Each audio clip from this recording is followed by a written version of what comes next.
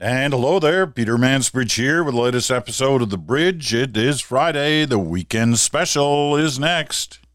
Like you, I have been so grateful and so thankful for frontline workers during the COVID crisis. Let's just talk about the frontline workers at Sick Kids, which is one of the world's best children's hospitals. Sick Kids doctors also work behind the scenes on incredible breakthroughs to help our kids and generations to come. Listen to their inspiring stories in a new season of the popular podcast called Sick Kids Versus. Each episode explores a major sick kid's discovery, like, a virus-fighting supermolecule or a cure for hard-to-treat cancers. Just visit sickkidsfoundation.com/podcast or search Sick Kids Versus and spell versus VS. So Sick Kids VS. You'll be amazed at what you learn.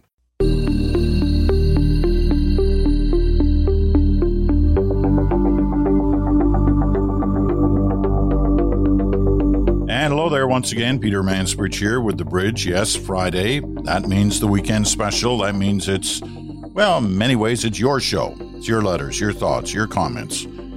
And occasionally your questions or your attempt to get me to say something about something. So let's get right at it, because there's a lot this weekend.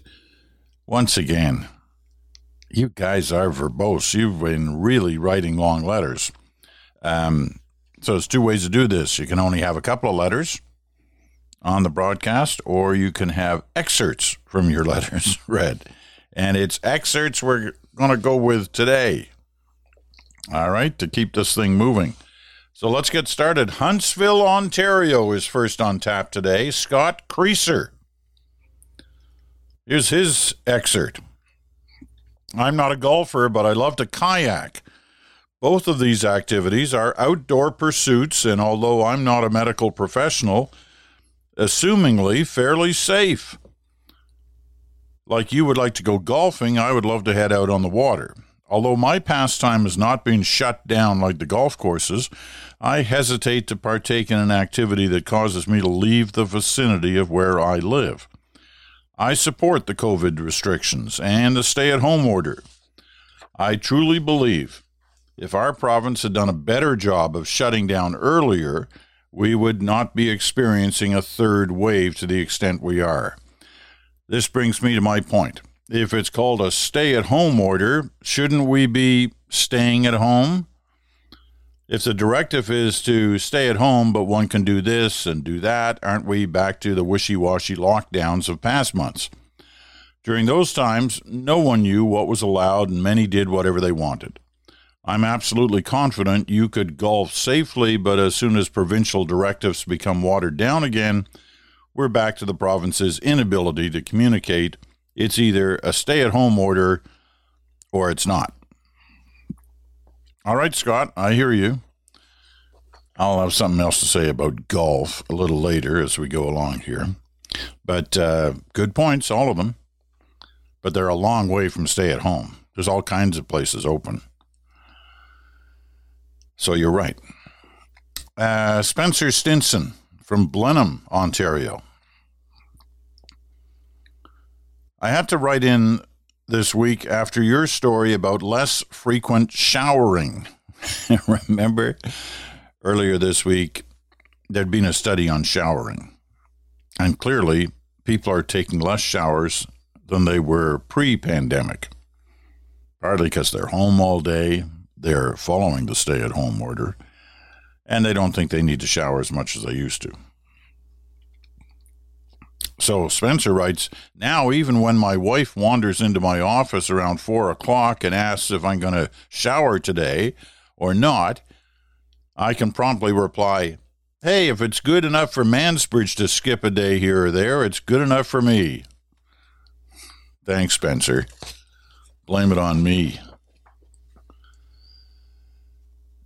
Terrence Sims. And where's Terrence writing from? Kingsville, Ontario. So out of the gate, we got 3 from Ontario. Don't worry, there's other parts of the country represented here in a moment. So Terrence is one of those who writes a really long letter. So I'm going to take a little bit out of it. And his his issue is about the workplace. We talked about this on the Thursday program, about the debate about whether or not stay at home is the right thing to do or getting back into the office. And it seems, at least in the piece that I read from the Boston Globe, that it's starting to come down firmly on the side of let's get back to the way it used to be for a variety of different reasons. You want to check that out, listen to the Thursday program. Anyway, here's what Terrence writes. He's a lawyer, small town, Ontario. Our office staff has been primarily working from home, but with some minimal office attendances. Your recent podcast addressed the situation. It's been a difficult adjustment for those of us who have been used to working in an environment where we have all worked together under the same roof.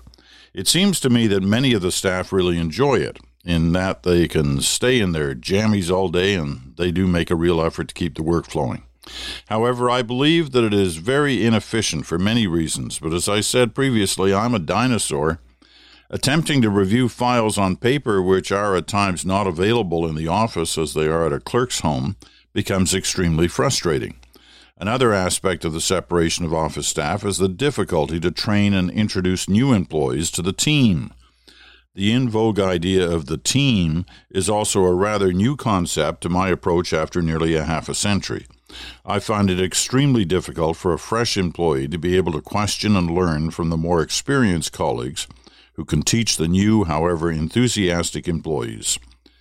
It's natural to be able to turn to an associate sitting a few feet away and ask him or her the typical dumb question that we wouldn't think of, emailing or making a personal phone call. I really think that in the long run, the inefficiencies will prove that we are better working together, both psychologically and productively. All right, Terrence, thank you. He also asked me to tell a joke that I told at a speech he happened to be at several years ago. It's a good joke. Well, it's not a joke, it's a story, an anecdote. It's a good one, but I'm saving it for my book. Okay? Paul Turco. Where's Paul talking from? Vaughan, Ontario. Vaughan, that's north of Toronto. 4 in a row from Ontario. Jesus, Peter, you didn't mix this up very well.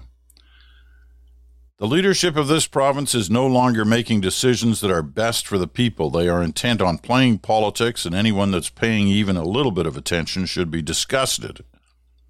Am I concerned about new variants? Yes. Would I feel a bit more secure if the border measures were stricter and these loopholes closed? Maybe. But I'm more concerned about the province's plan to get a second dose of AstraZeneca to everyone that wants one. I'm not, by the way, but more on that later. I'm far more concerned about the government's plan to provide quality health care to the thousands of people that have had procedures delayed because of the failures to manage the second and third waves. I'll agree with you on that point. I want to know how the government will make schools actually safe for students and teachers, because clearly they have not been. I can only hope people use their votes to demand more and better from our elected officials, regardless of their political affiliation. Well, that is what your vote is for, Paul. And at some point, you'll get a chance to use it, whether it's provincially or federally or municipally.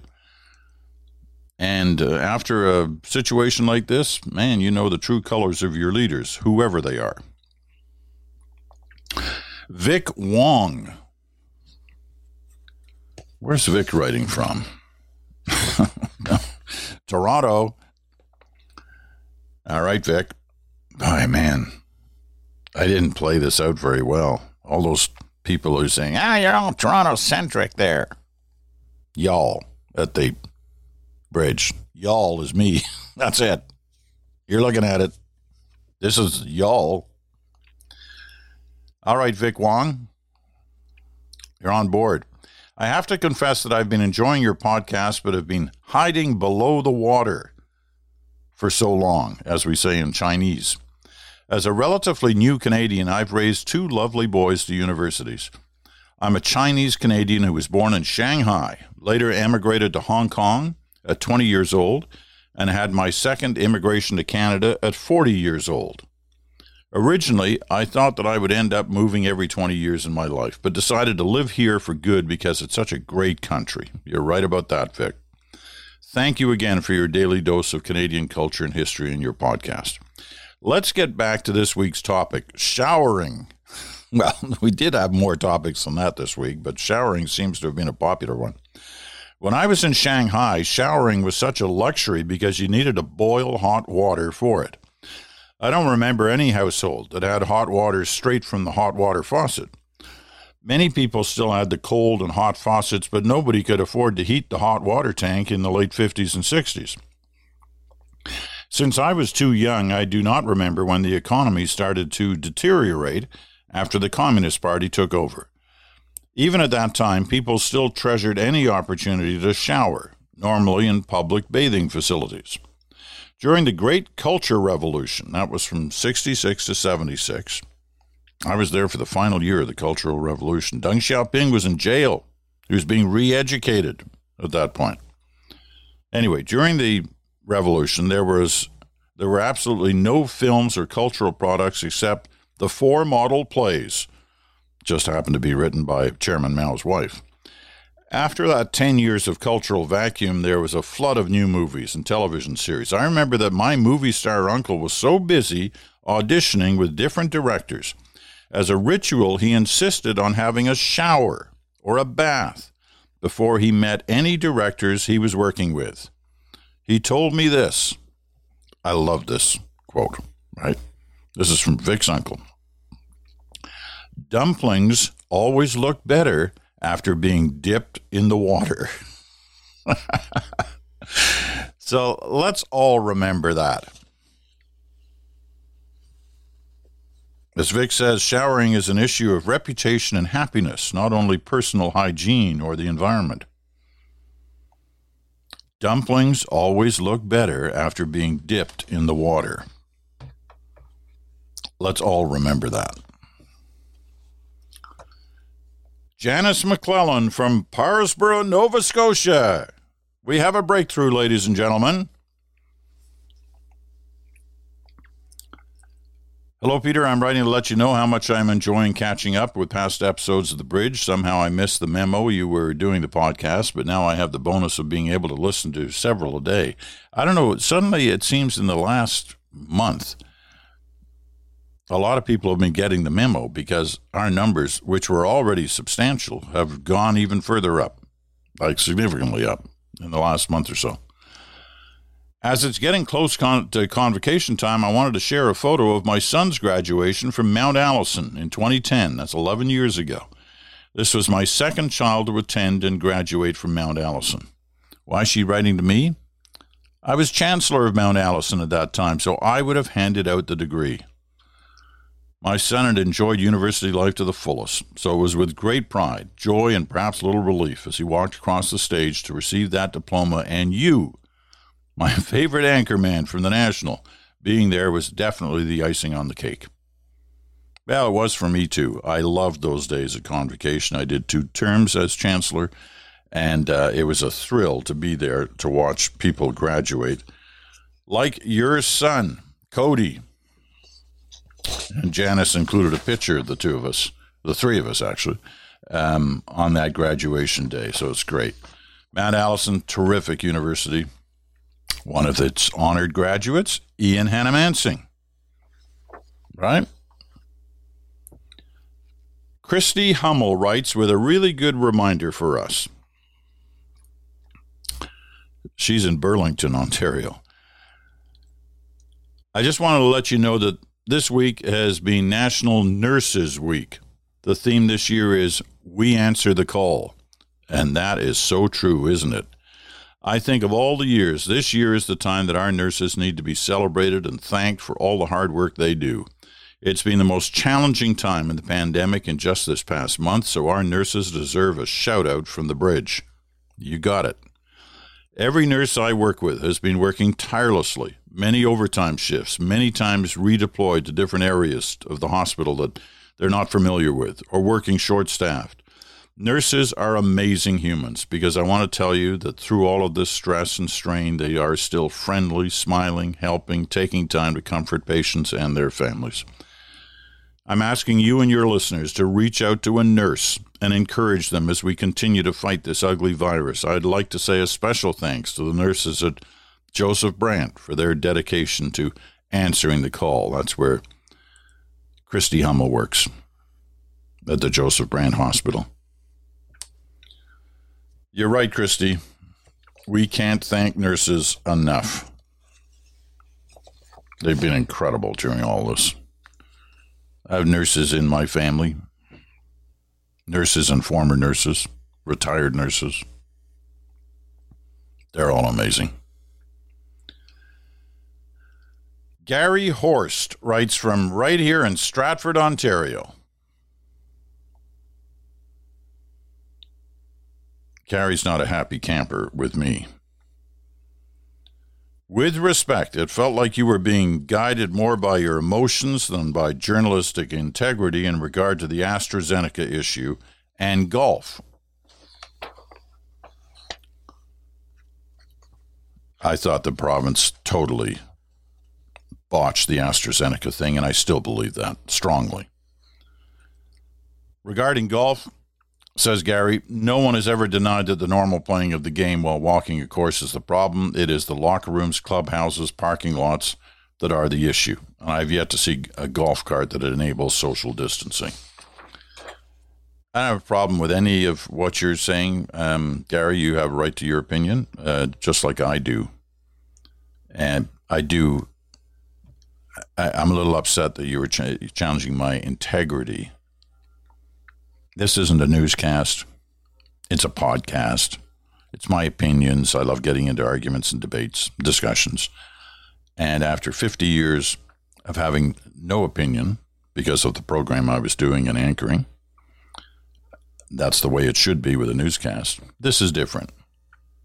So I'm not going to shy away from opinion when I have one.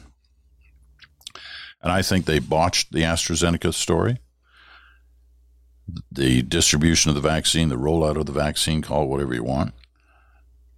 I think they botched it, and I think they botched this decision. And I think it only shows that they are, because now they're scrambling, trying to figure out, geez, what do we do with all these AstraZenecas? Where it's minuscule, the issue here. Tiny. If we'd worried about like stuff like this in the early days of the polio vaccine, nobody would have ever taken the shot. And various other vaccines. Anyway, golf. Let me just say this. You say locker rooms, parking lots, golf carts. Okay. All right. I'll choose to side with you on that. So it's very simple. Close the locker rooms. Arrive at the golf course ready to play. Ban the use of carts. You know, the rest of this is pretty straightforward. You're on a golf course. You're outside. You don't stand cheek to jowl or whatever that phrase is. Usually you're separated from your golfing buddy. You know, if you're concerned about numbers, say no foursomes allowed, only twosomes. There's lots of ways to deal with this while you still get your exercise and fresh air. Don't get me going more on golf. Debbie Whalen. Where's Debbie? Doesn't really say. Seems to hint that it's Nova Scotia. Enjoyed your discussion about AstraZeneca today. Like you, it's the one in my arm, and I honestly feel somewhat misled having taken the first vaccine offered me. Nova Scotia also announced today it's pausing the vaccine.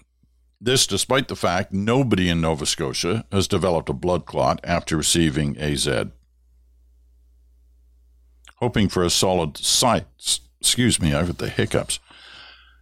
Hoping for a solid science-based plan in time for the second shot. Dr. Jane Rusnak from St. Catharines, Ontario.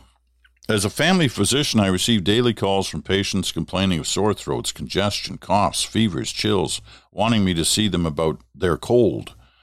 Have they not read a newspaper or watched the news? There's been a pandemic going on for over a year. Yes, what we knew yesterday is different than what we know today, and what we know today will be different from what we know tomorrow. It's overwhelming to keep up with, even for physicians, but people need to look to reputable sources to keep up to date. Skipping down, Dr. Jane writes long letters. People say they've been vaccinated, most commonly just the first dose, so they're safe. Unfortunately, that's just not true. Even having had both doses does not make one bulletproof. Remember, our endpoint with vaccination was preventing death and severe illness. COVID-19 vaccination, thankfully, gives us that, but it does not prevent infection. People who've been vaccinated can still get COVID-19, and yes, it usually is milder disease, but not always. Good reminders.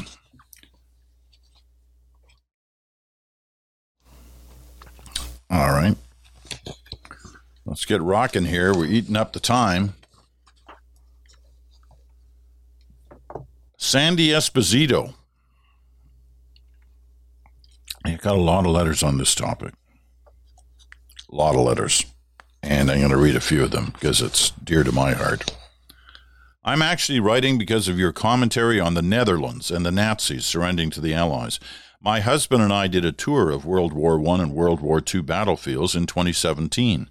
Our tour included the Netherlands. We were welcomed with open arms. We arrived in Apeldoorn, and we were served the most delicious apple pie and cake.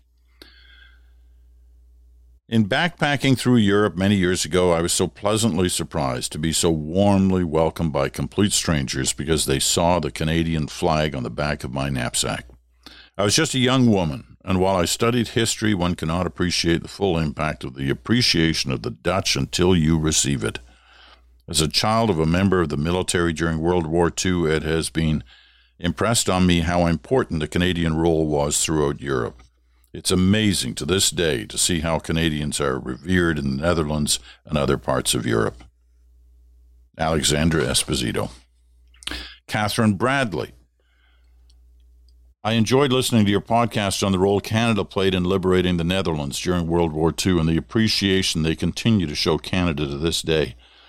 It reminded me of a road trip I had in the French countryside one summer. My cousin and I were babysitting her sister's toddler for the summer, and we decided to take a trip to the many chateaux surrounding us in the Loire Valley. We were on our way back home in our Citroën compact when all of a sudden we heard the unmistakable sound of metal grinding into pavement. Our muffler had fallen off in the middle of a roundabout. We were two young Canadians with a toddler who knew nothing about cars, French highways, or anything really, and slowly pulled to the side of the road. In our cluelessness, we gathered our personal items and waited in the grass on the side of the road, not quite sure how to proceed. Suddenly we heard, "Les filles, les filles," a common greeting for us that summer. An older French gentleman was running through the field next to the country road and was ready to help. He called the local garage, helped us negotiate a spot for a car seat in our transport to the garage, and accompanied us to ensure that we were well cared for. Our new favorite mechanic, Monsieur Le Garage, called the insurance company from the garage and detailed the repairs to be made to the car. It would be a few days' wait to get the car fixed, so our insurance agreed to include a rental car to get back to our summer home. And we all sighed in relief. However, the next question from the insurance agent sparked a heated exchange. In French, they asked one last thing. Did the girls call the police first? To shorten this down, basically, and at least in this region of France, you got to call the police before you have anything done to the car, even touched. They hadn't done that, so they went through a series of arguments with the insurance agent before somebody, I guess, finally convinced them with this line. One of the garage guy yelled into the phone, said, "The Canadians helped us all those years ago, and you can't help them now?" That seemed to do it. Everything worked. Everything was paid for. We remained grateful to be Canadian when we each ate our own box of Kraft dinner we had received in a care package once we returned home. Kate Bradley from Hamilton, Ontario. Lovisa Loisel from Winnipeg. I've been listening to your excellent podcast for some time now, and I'm delighted to have a reason to write in.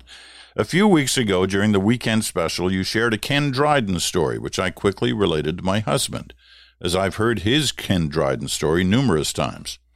He happens to be my husband's childhood hero, and he'll happily tell you that he himself was the sought-after neighborhood street hockey goalie. And it also happens that he's still crestfallen over missing the opportunity to shake the man's hand many years ago. At the time, my husband was in a conference room for a management training meeting, and Ken was in another conference room regarding the child care program in the same hotel. He didn't know this, of course, until he crossed his path in the men's room. You got it. He could not imagine a more unfortunate place to approach a man with your hand out, so he did nothing but nod to him on his way out the door. I've had to hear this story for regret for years, and I try hard not to find it funny, but fail. Now I pass it on to you. Thank you for the podcast, being entertaining and informative throughout this pandemic.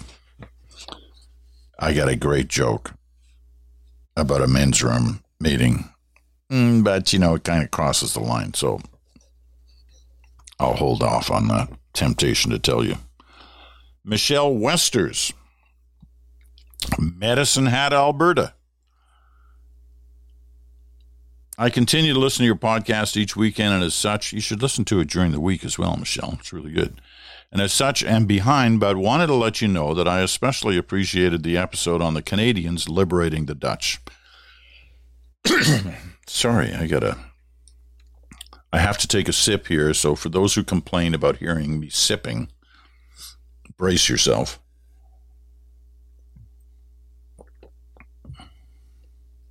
Hopefully that'll do it. I especially appreciated the episode on the Canadians liberating the Dutch. My Oma and Opa are both Dutch and immigrated to Canada about 9 years following the end of the Second World War. They wanted a better life for their children, and the Canadian soldiers had made a lasting impact on them. I talked to my Oma on the phone this past Remembrance Day. At age 90, she's my last living grandparent. She vividly remembers living in the Netherlands during the Second World War.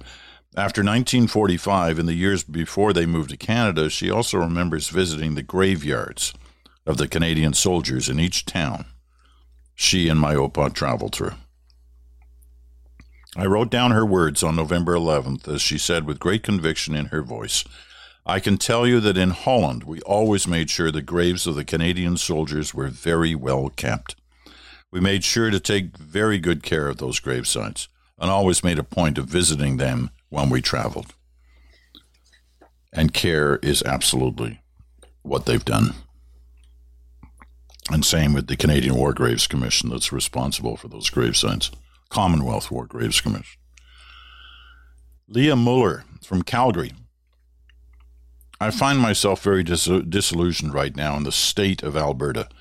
I'm Canadian first and will fight for that always, but the rodeo and marching anti-maskers and UCP government who seem uncaring and taking a toll on us and on me. It was good to hear that there are some Dutch people who know who we really are. May we always get back there to our true selves. To think about that gave me some peace.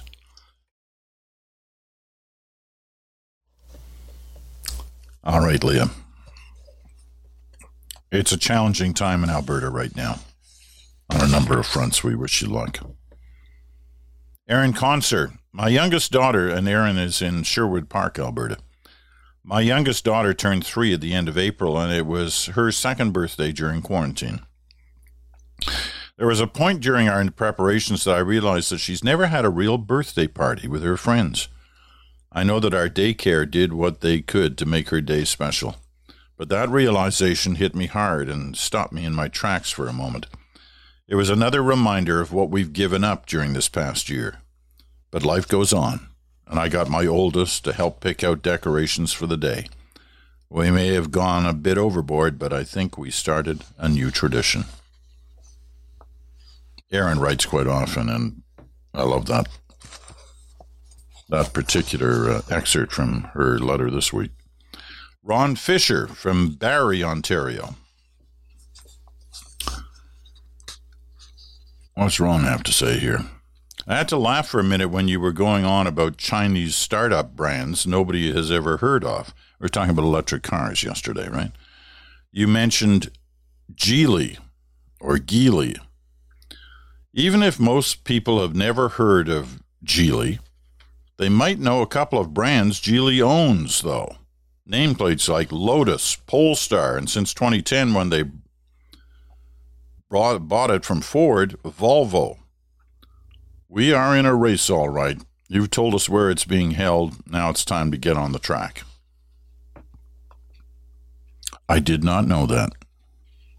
So I thank you, Ron, for letting me know, because I was kind of making fun of it yesterday, saying, I've never heard of these, the Geely electric cars. I mean, they're mass producing, tens of thousands, hundreds of thousands of cars in China, electric cars. And Geely is one of them. And I sort of said hey, nice Geely. Well, yeah, if it's a Lotus, and no kidding. Okay, we're going to take a little quick break. When we come back, the letter I've kind of deemed as the letter of the week. They've all been good this week. And they always are all good. This is kind of nice. This takes you back. So we'll do it right after this. You still trying to find ways to get into the world of crypto? Well, look no further. BitBuy is Canada's #1 platform for buying and selling Bitcoin and other cryptocurrencies. BitBuy has launched a brand new app and website with a new look, lower fees, and new coins. BitBuy is your one-stop shop to get involved and super easy to use for beginners.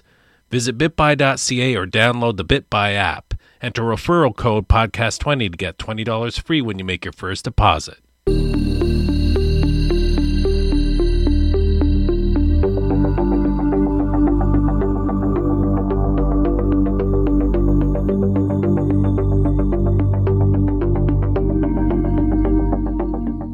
Okay, we're back with The Bridge, the weekend edition, the weekend special as we call it. I'm Peter Mansbridge. I'm in Stratford, Ontario. So I had a back and forth, quite a few emails back and forth with this writer, just to nail down some of the facts. This is not, it's not overwhelming in the sense of information and detail, but it's wonderful in the sense of reminding us of another era. And I just really like it. The writer's name is Suzanne Shear, or Shire. She's in Ottawa. So this was the letter I got from her earlier this week. Hi, Peter. I love your podcast. Each episode's very interesting. Thank you. In regards to your episode about VE Day, Victory in Europe Day, I wanted to send you my dad's diary page from May 8th and May 9th, 1945. He was 20 years old and running his parents' small family farm with livestock and fruits and vegetables in southwestern Ontario. No small job for a 20-year-old. He was not able to participate in the war because of his father's poor health, so my dad had to run the farm. The journal entries are short. Very short, actually. But because of his father's poor health, the journal entries are short, but really highlight the excitement everyone felt all the way over to farming communities in and around Woodstock, Ontario. That's just south of here in Stratford, right? About an hour's drive south.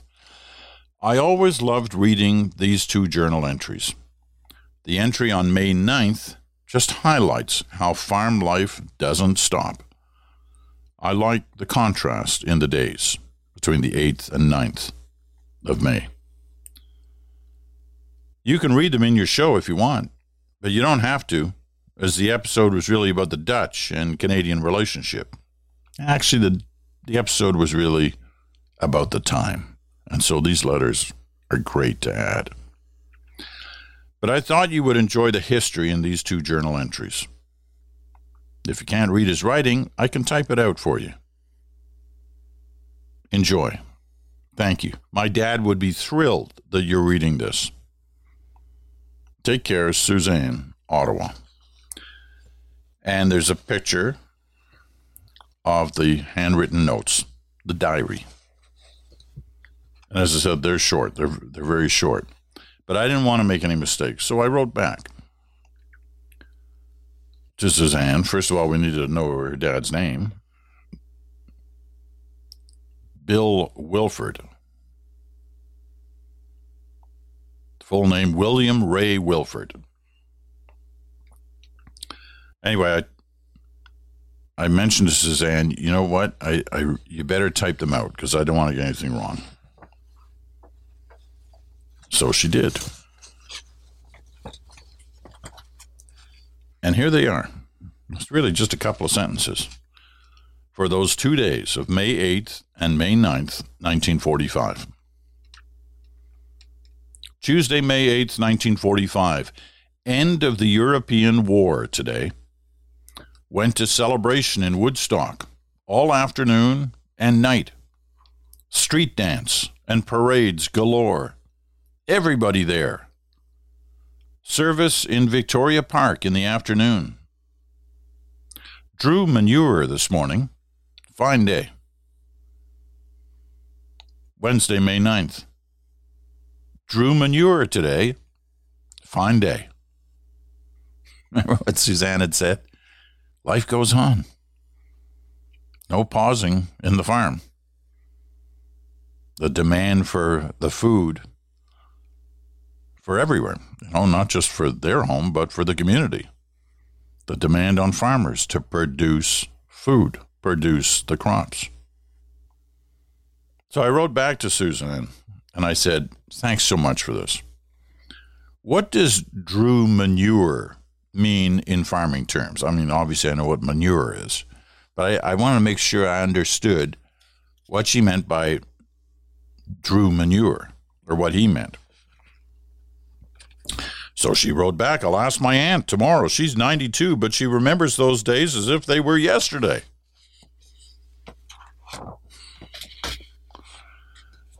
So, sure enough, the next day, Suzanne wrote back. Hi again. Drew manure means to spread it. They had between 25 to 30 dairy cows, which all had names and were milked by hand twice a day. My aunt told me that they had a spreader that would get pulled by horse, which my dad would ride, and the spreader would be behind them, spreading manure in the fields. Their dad had a saying that you could tell who had the best fields from how high their manure was spread. And then she included a family photo from 1944 or 1945. She actually ends up thinking this must have been 45. This must have been after the Victory Day, because everybody was kind of dressed up. So there we have in the picture Ray, Denzel, Gladys, Helen, Marjorie, Jean, Bill, Jack, Marilyn, and Jim. Suzanne says, my grandparents were only 44 and 45 in that photo. Farming was a hard life. Although my dad loved it, he didn't want a career in it. He moved to Toronto in the late 1940s and studied diesel engines, which he loved. My dad's at the back on the right. He's the tallest. He told me he grew a lot during the war years because that was their busiest farming years ever. So they had a bit more money and more food. Hope you enjoyed all that. Suzanne. Don't you love it? Don't you just love it? I loved it. I thought it was a wonderful reflection on another era, another slice of our history. We always focus so much, as we should, on those young men and women as well, who went to Europe, went to Southeast Asia, and fought on behalf of their country in the Second World War. But, there was another battle going on back home. The battle to build the equipment that was needed for the war. The battle to fill the jobs that had been vacated by those who went to war. And the battle to feed the country to the farms. And so that's just like a little slice of the story, right? Spreading manure, drawing manure. In the morning of VE Day, and he took the rest of the day off and went into town and celebrated. Early the next morning, he was back drawing manure, milking those cows. I love that image. And I love the opportunity to talk about it. So thank you, Suzanne, and thank you to all who wrote this week on a variety of different topics. It's been my pleasure, as it always is, to read your letters. All right, another Friday disappears. Another weekend special in the books. I hope you have a good weekend. The weather's actually supposed to be pretty good here in southern Ontario, southwestern Ontario anyway. This weekend, supposed to be warm. It's a beautiful day today. Blue sky. Temperature 19, 20 degrees. So it's like we're finally moving into what spring's supposed to be all about, and with summer on the horizon, and we hope better days ahead in the fight against the pandemic. So do all the things you're supposed to do to help in that fight. Stay safe, stay well, be kind, look after yourselves. I'm Peter Mansbridge. This has been The Bridge, the weekend special. We'll be back again on Monday, so don't go too far away.